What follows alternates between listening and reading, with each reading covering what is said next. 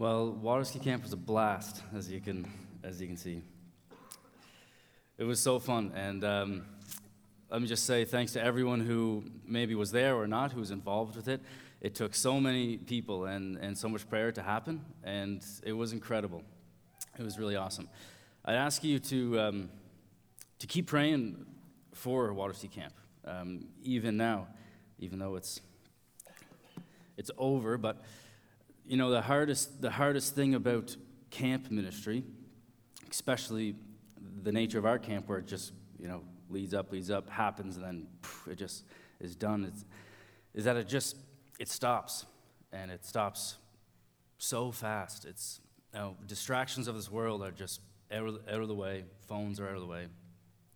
The gospel, intimate conversations. People are coming together who love each other and care for each other, and it's just this like massive week of a student's life, and then it just like halts. And so the hardest part is to really follow up with those students. And so we would ask you just to continue to pray for the staff and myself as we try to follow up with them and say, hey, remember, that decision that you made, and you told me that, you were going to do this now, like, how's that going? So I ask you to keep on praying for Waterski Camp. And so if you open your Bibles to 1 Thessalonians, please.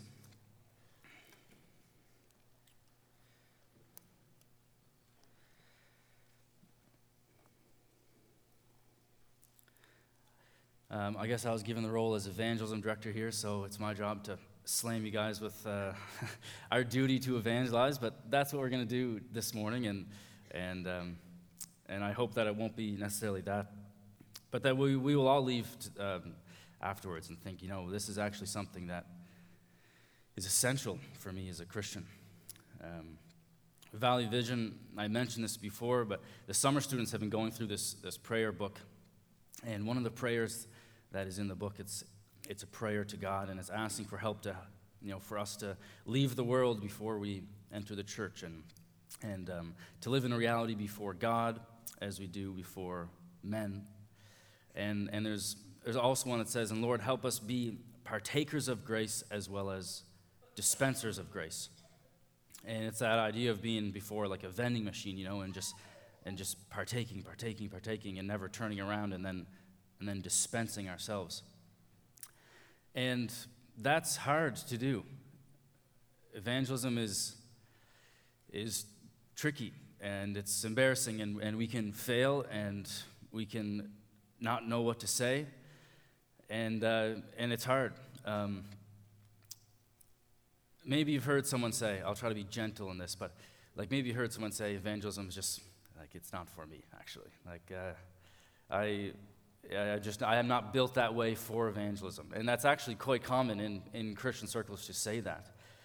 I remember, just for an illustration, I remember growing up Tuesday nights before Awana and just trying to slam through my verse that I need to memorize for that night. And just being like sprawled out on the couch in the living room and saying, Mom, like I can't. Like I just can't do this. I'm not able to do this. And I remember her saying, like, Levi, you've been working on this for a minute and a half. You can do this. Just try for another minute, and here I am, I can quote John 3:16. But and that's similar to evangelism, where people say, I can't do it. And it's not that they haven't maybe tried hard enough, but they just believe the lie that they can't. And that paralyzes us. It's if you were asked someone who says that, who has, for whatever reason, decided that they are just so beautifully designed in such a way that they are exempt from evangelism. If you ask somebody like, well, how long you've been at this? They say, well, I've done it like 3 times at least. It's like, well, maybe you got to just try, keep going. It's something that we do need to work on. And so as far as a message on evangelism, it won't be quite maybe like 10 steps on how to do so, as there's lots of writings for that, but more so, I believe evangelism is pursuing relationships where we speak words of life and the words of the gospel into their lives, and just that's our goal, pursuing that. And so we're just this morning going to talk about the gospel, how to proclaim that, and what is evangelism, and how do we necessarily view evangelism. So in 1 Thessalonians 3, Paul is writing to the church here in Thessalonica, and we're not going to spend a lot of time here, but it's just a really awesome picture of evangelism. Evangelism done, evangelism backed up by the Holy Spirit and working, and then we see the fruit of that as they go on and bring that message. And so we see three things in this passage. First, in verse 4 of Thessalonians chapter 1, we see that in evangelism, we don't do the saving. And that's not our responsibility to do the saving, which is discouraging when you have someone in your life and you're witnessing to, and it's just not going anywhere, and we can think like, what am I doing wrong, But we don't do the saving. And in verse 4, Paul says, "For we know, brothers, loved by God, that he has chosen you." We know that he has chosen you, because our gospel came to you not only in our word, but also in power and in the Holy Spirit and with full conviction. Paul says, we know that you are chosen as believers. We know that you have believed, because our word we have not only just delivered the message, but the Holy Spirit has come with his power, with his conviction, and we can see that. And that we are told that we need to proclaim salvation, but it is God's job to produce that salvation. He asks us to deliver a message, and then he goes and delivers the people. And that's just the way that it's always worked. And we can kind of think that, it's our job to deliver the message and then deliver the people. But he says, no, just declare the message that I've given you, and then I will deliver the message, or I will deliver the people. And we just finished our series in Jonah. If you were here for that, and if you remember, God said, "Jonah, I need you to go to Nineveh and declare my message. That's it. That's what you need to do." And Jonah is like, "I can't do that. Like, these people are horrible, and I could get hurt, and it's going to be, And so he says, "I'm not going to do that." And eventually, we know that Jonah ended up there through a whole sequence of events. He ended up at Nineveh, and he proclaimed that message. And if I went back to say, what exactly did God actually ask Jonah to say? And it was literally, he just walked up to the city and said, "I have a message for you from the God. In 40 days, you are all going to be demolished." And that's it, really. We can read into that and assume he also then said, "So you need to believe in the gospel and repent from the way you are and turn towards God." But all that's recorded here is that Jonah was faithful in doing what God asked him to do. And he just went and he declared the message that he was asked to do, which is, punishment is coming on you guys, and you need to turn from that.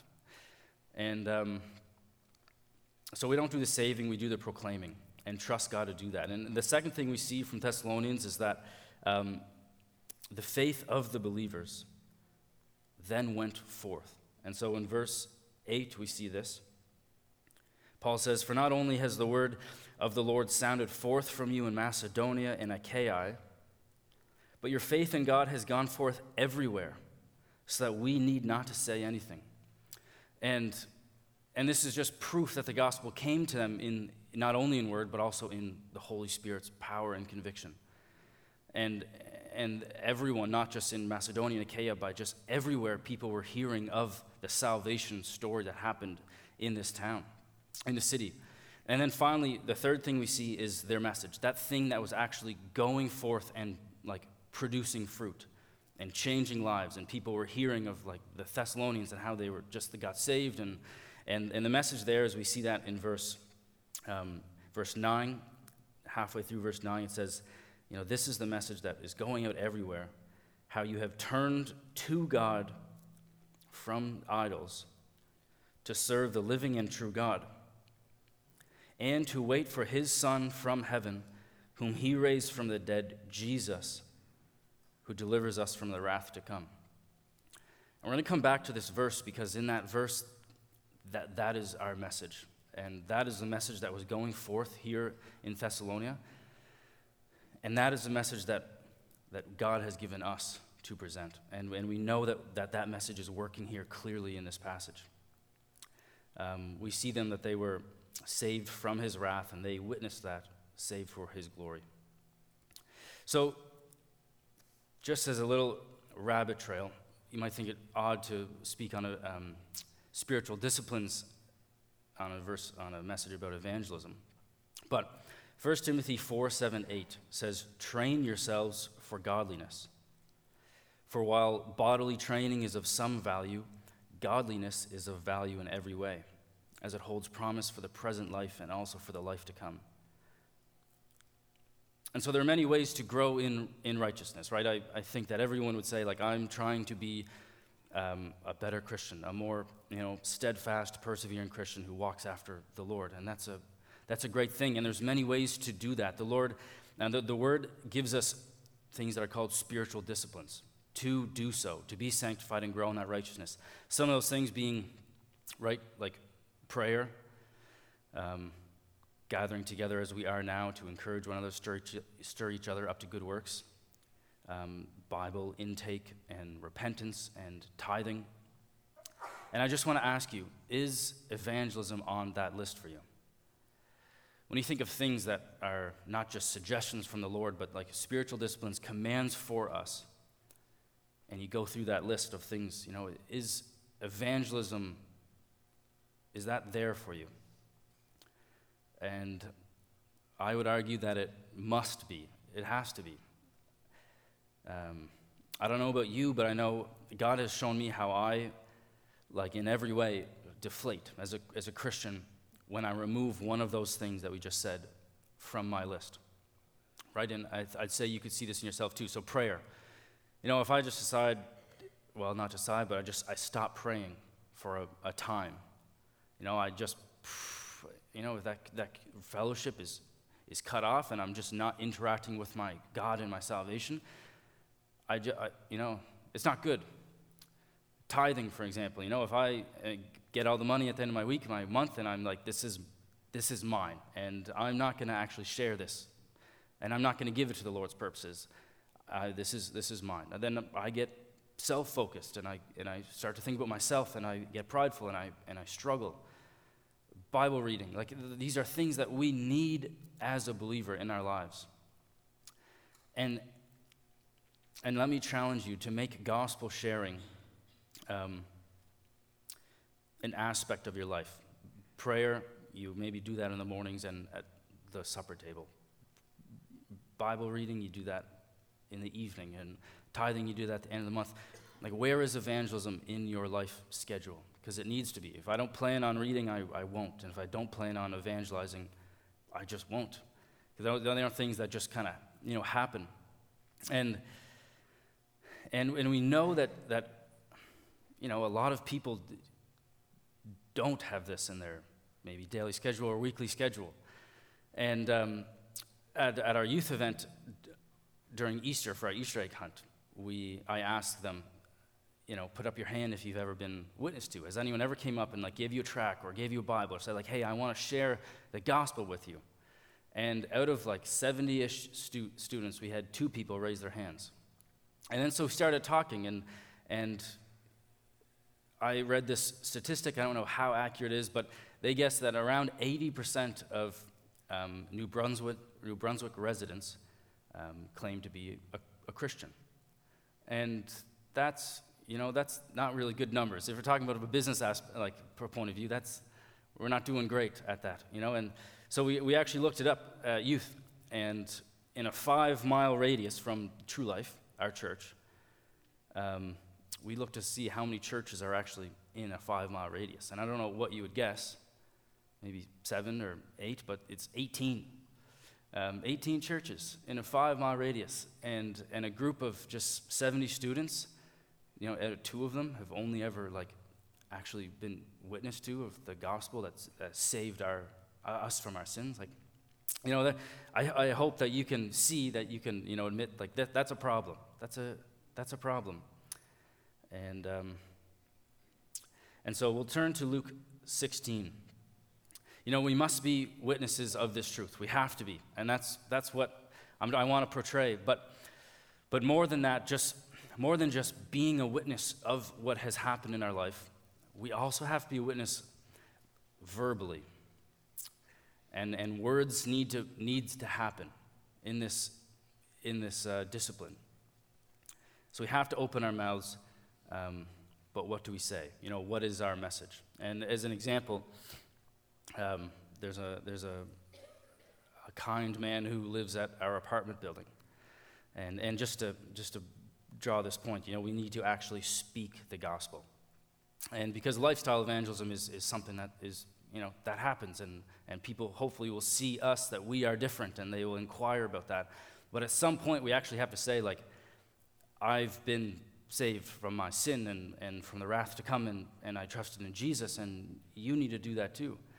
And it's funny how we think that maybe we can get away without doing that. There's a man at our building, and we got talking a little bit, and so he knows that I go to church on Sunday. I think I invited him to an Easter event, and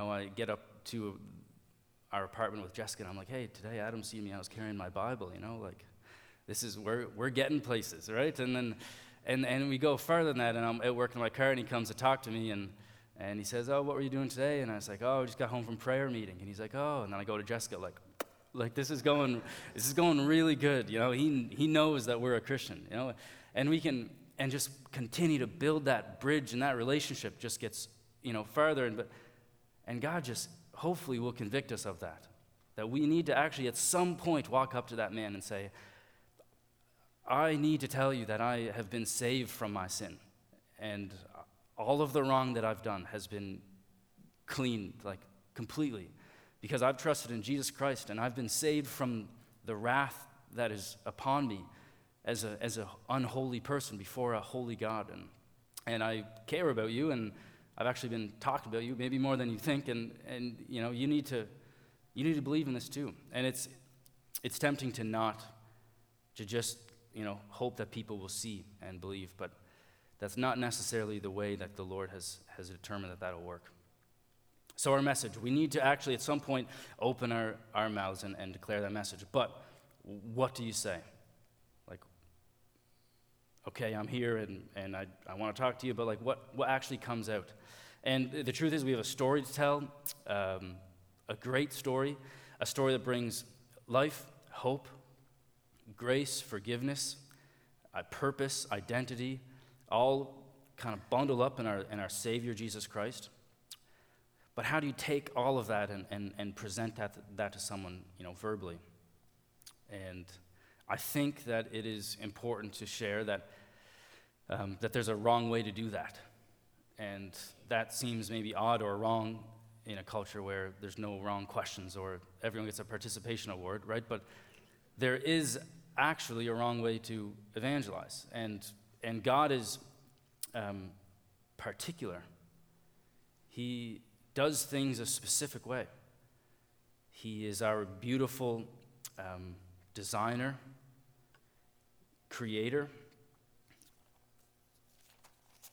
and it's not upon us to figure out, how are we going to make this happen. He has a specific strategy of how someone is moved from death into life. And so we want to figure out what is that strategy so that we can align ourselves with that and declare faithfully that message. And so Luke 16, this is a story of a rich man who died as an unbeliever and found himself in Hades, the state of hell before Jesus conquered death. And he kind of came up with his own maybe evangelistic method, a way that he thought for sure, people will get saved. And so let's just read through Luke chapter 16, starting at verse 19.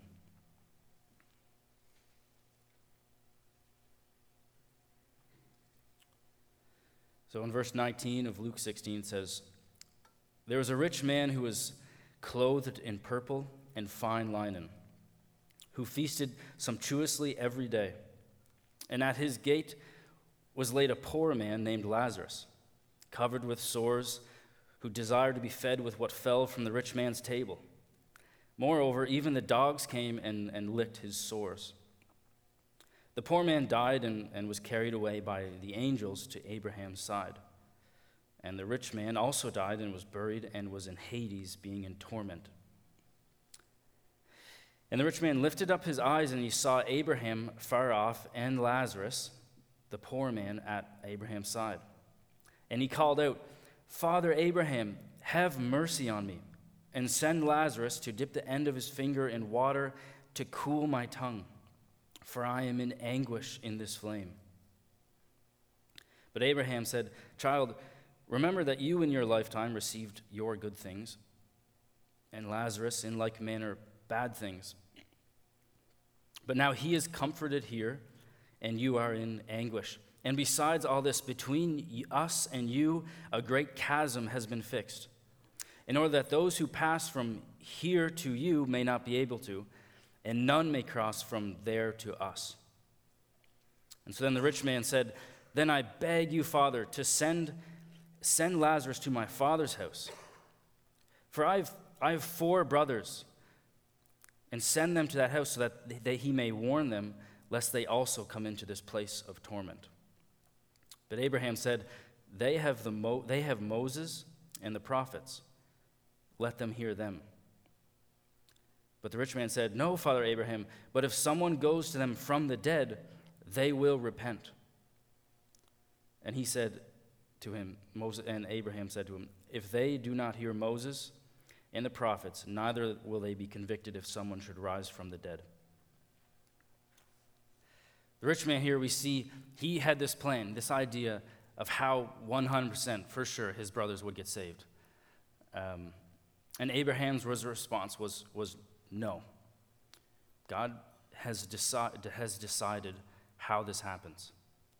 He has a specific plan, a specific strategy, and if your brothers will not hear Moses and the prophets, then they're not going to get saved another way. There is not another way. And you'd think if there was an unbeliever here among us this morning and someone was called up from the dead and said, "You need to get saved," like we would think that would happen for sure, right? But not only that, we as humans, we kind of come up with a bunch of other things that we think will work for sure for someone to get saved. And so it's interesting, what is our message? How has the Lord really laid out for us that someone gets saved? And it's interesting, Jesus doesn't actually really spend a whole lot of time telling us how that it happens. He doesn't really teach us how to evangelize or maybe even what to say, but he just tells us to do it. And he says, just go forth and proclaim. And we can see his example. But he has given us his Spirit. He has left us his Spirit, and the Spirit in and through us is trying to convict the world of these 3 things. And so if you could turn with me to John, the Gospel of John, we see these 3 things. John chapter 16.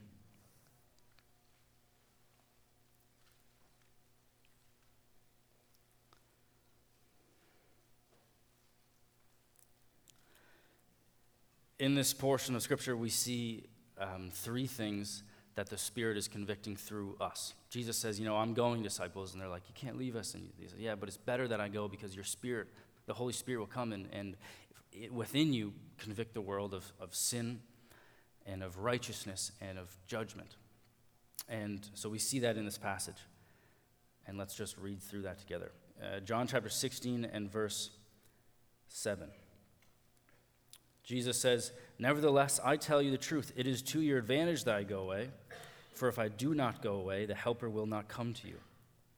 But if I go, I will send him to you. And when he comes, he will convict the world concerning sin and righteousness and judgment. Concerning sin, because they do not believe in me. Concerning righteousness, because I go to the Father, and you will see me no longer. Concerning judgment, because the ruler of this world is judged."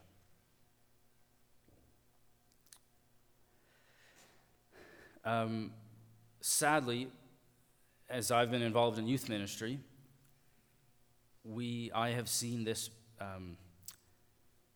mistreated more and more and more, and not just in youth ministry, but in just our churches and our gospel events. And there's 3 things here: sin, righteousness, and judgment. And so if we take those 3 things and make a gospel message from that, what would that sound like? It's really simple. It's just sin, like, hey, Johnny, you have sinned, and you have done wrong in your life, and righteousness, and so that means you are blemished, and you're unholy, and righteousness means that God is holy, and he is perfect, and he's never sinned. And then the third thing is judgment, and Johnny, there's judgment coming down on this earth. There's punishment coming, and you as an unholy person before an unholy God are not in good standing for this punishment.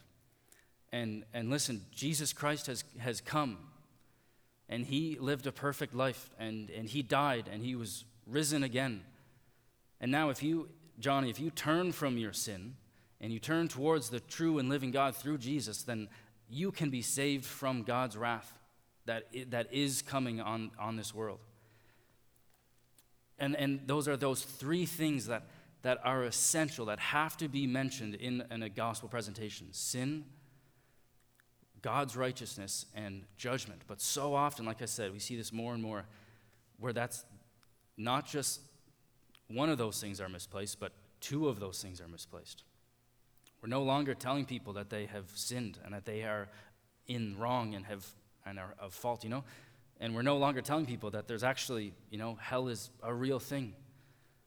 We're putting sin and righteousness, or sin and judgment behind us, and we're just elevating God's goodness and his greatness and his love and his kindness and his mercy, which is incredible.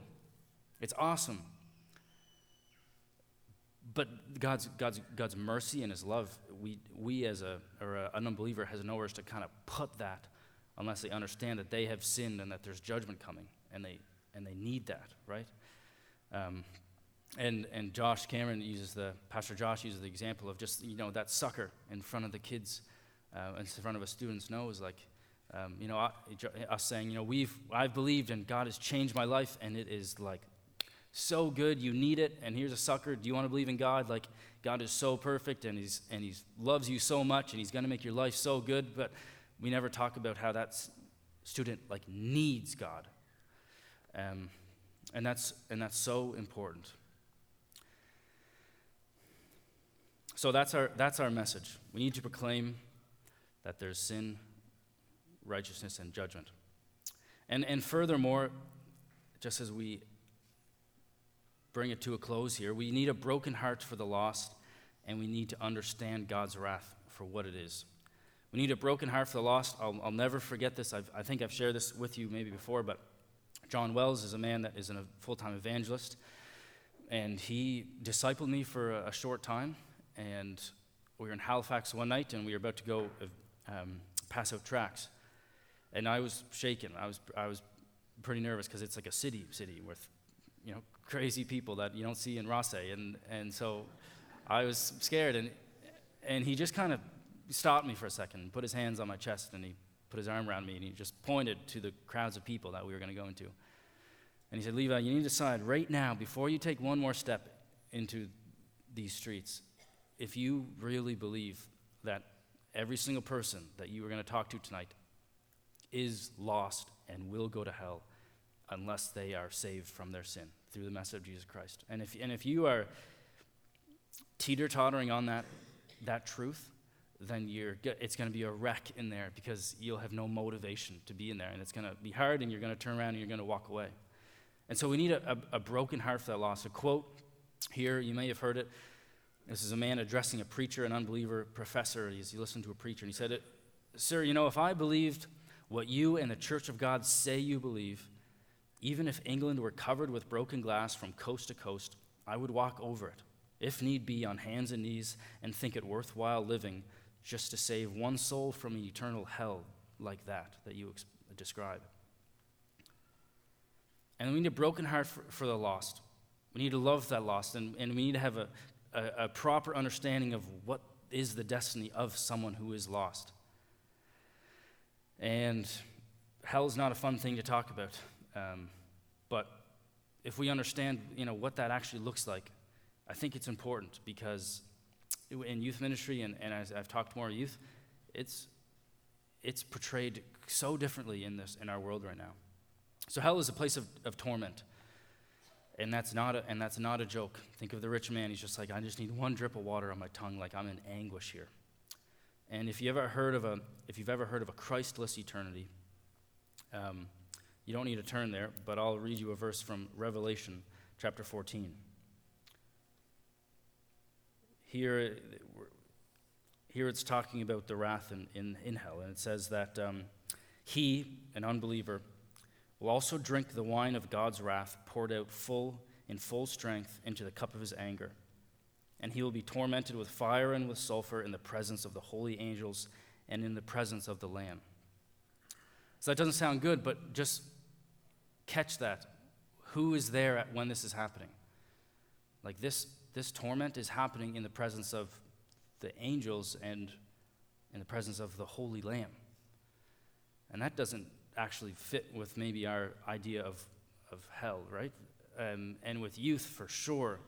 With youth, they have believed that, hell is a place with this guy with horns and the pitchfork, and he's just, like wailing on them in this kind of horrible place. And that's not at all what that happens. We need to be reminded that Satan, the devil, also is cast into that place. And the punishment, the one giving that punishment, is who? It's God, right? Because he's just, and he has to do that. He is bringing that punishment among people who are lost. And that punishment is God's wrath poured out in full strength. And that is the destiny for someone who you know and who I know who haven't believed in the message. And that changes things, because God has to pour out that wrath, but he also says, hey, here's your message, go and deliver it, and my Spirit will convict and will save people from my wrath. And you're in eternity, we're not just necessarily without God, but without his mercy. We're without the sacrificial gift of Jesus Christ. And this kind of portrait of God's wrath, I believe, just brings so much joy and excitement and love to the story in Thessalonians, where Paul is just like, guys, this is working. Like, we declare the message, the Spirit came with full power, and your message has now gone out to everywhere. Like, we don't even need to say anything. Like, you guys are all saved, and people are getting saved because of the message. And there's just no plan B. We've been called to be witnesses of God's grace in our lives, and there's not just another way that this is going to work. So, just in closing here, fishers of men, that idea. I remember singing a song growing up, I will make you fishers of men. And that is what we have been called to do, right? God's Son has taken the punishment we deserve so that we may follow him and become fishers of men. And if you think of the disciples in Matthew 4, when Jesus comes and he calls his first disciples, and he says, here, come, drop everything, follow me, and I will make you fishers of men. And if you think of one of the disciples saying, okay, I'll follow you, but I don't want to do the fishing part. Jesus is like, well, this isn't going to work, right? That's not what I'm calling you to do. I'm literally calling you to leave your life, turn towards me, follow me, so that you can turn around and become fishers of men. And I think we really, really need to evaluate our lives if we think that we're following and we're not fishing. Because if we're not fishing, how can we say that we are following? Evangelism, fishing for men and women, is a spiritual discipline, is one thing that we will not be doing in heaven. That's our time to fish is here on earth. And, how bad some of us, I believe, all of us maybe, will want to fish when we're in heaven as we look back. And in heaven, I really believe, whether they can see us now or hear us now or how that works, we do know that they are just like the celebration in heaven is crazy when someone moves from death to life. And so they're involved in this somehow. And we know for sure that they believe in evangelism, right? Like they implore us to go and do that. And hell, if hell is anything like it was before Jesus conquered death, back when the rich man went to Hades, and he was looking back at his brothers, and he was like, can you please just rise from the dead and go tell them, because if they see you raised from the dead, they will be saved. And so we know if hell as we know today, is anything like it was in Luke 16, people in hell believe in evangelism, right? Way more than we do, probably. And Jesus commands us to go. The fields are white with harvest. People in heaven believe in evangelism. People in hell believe in evangelism. And, do we believe in evangelism? Is that something that we see as our, duty as a believer to do?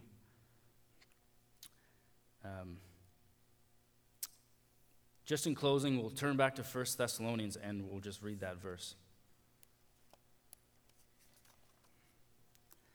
I hope this morning that you were reminded that the pursuit of souls, the pursuit of lost souls is central, absolutely central to the pursuit of Christ. And us as trying to become more like him, grow in godliness, how does that actually really happen if we're not actively pursued in being fishers of men? In 1 Thessalonians 1:9, we read of this to open. How Paul said, we know that you are saved because we delivered the message, God brought the power, and now your message is going forth. And the message that was going forth, let's read it again. It says, how you turned to God from yourself and idols to serve the true and living God.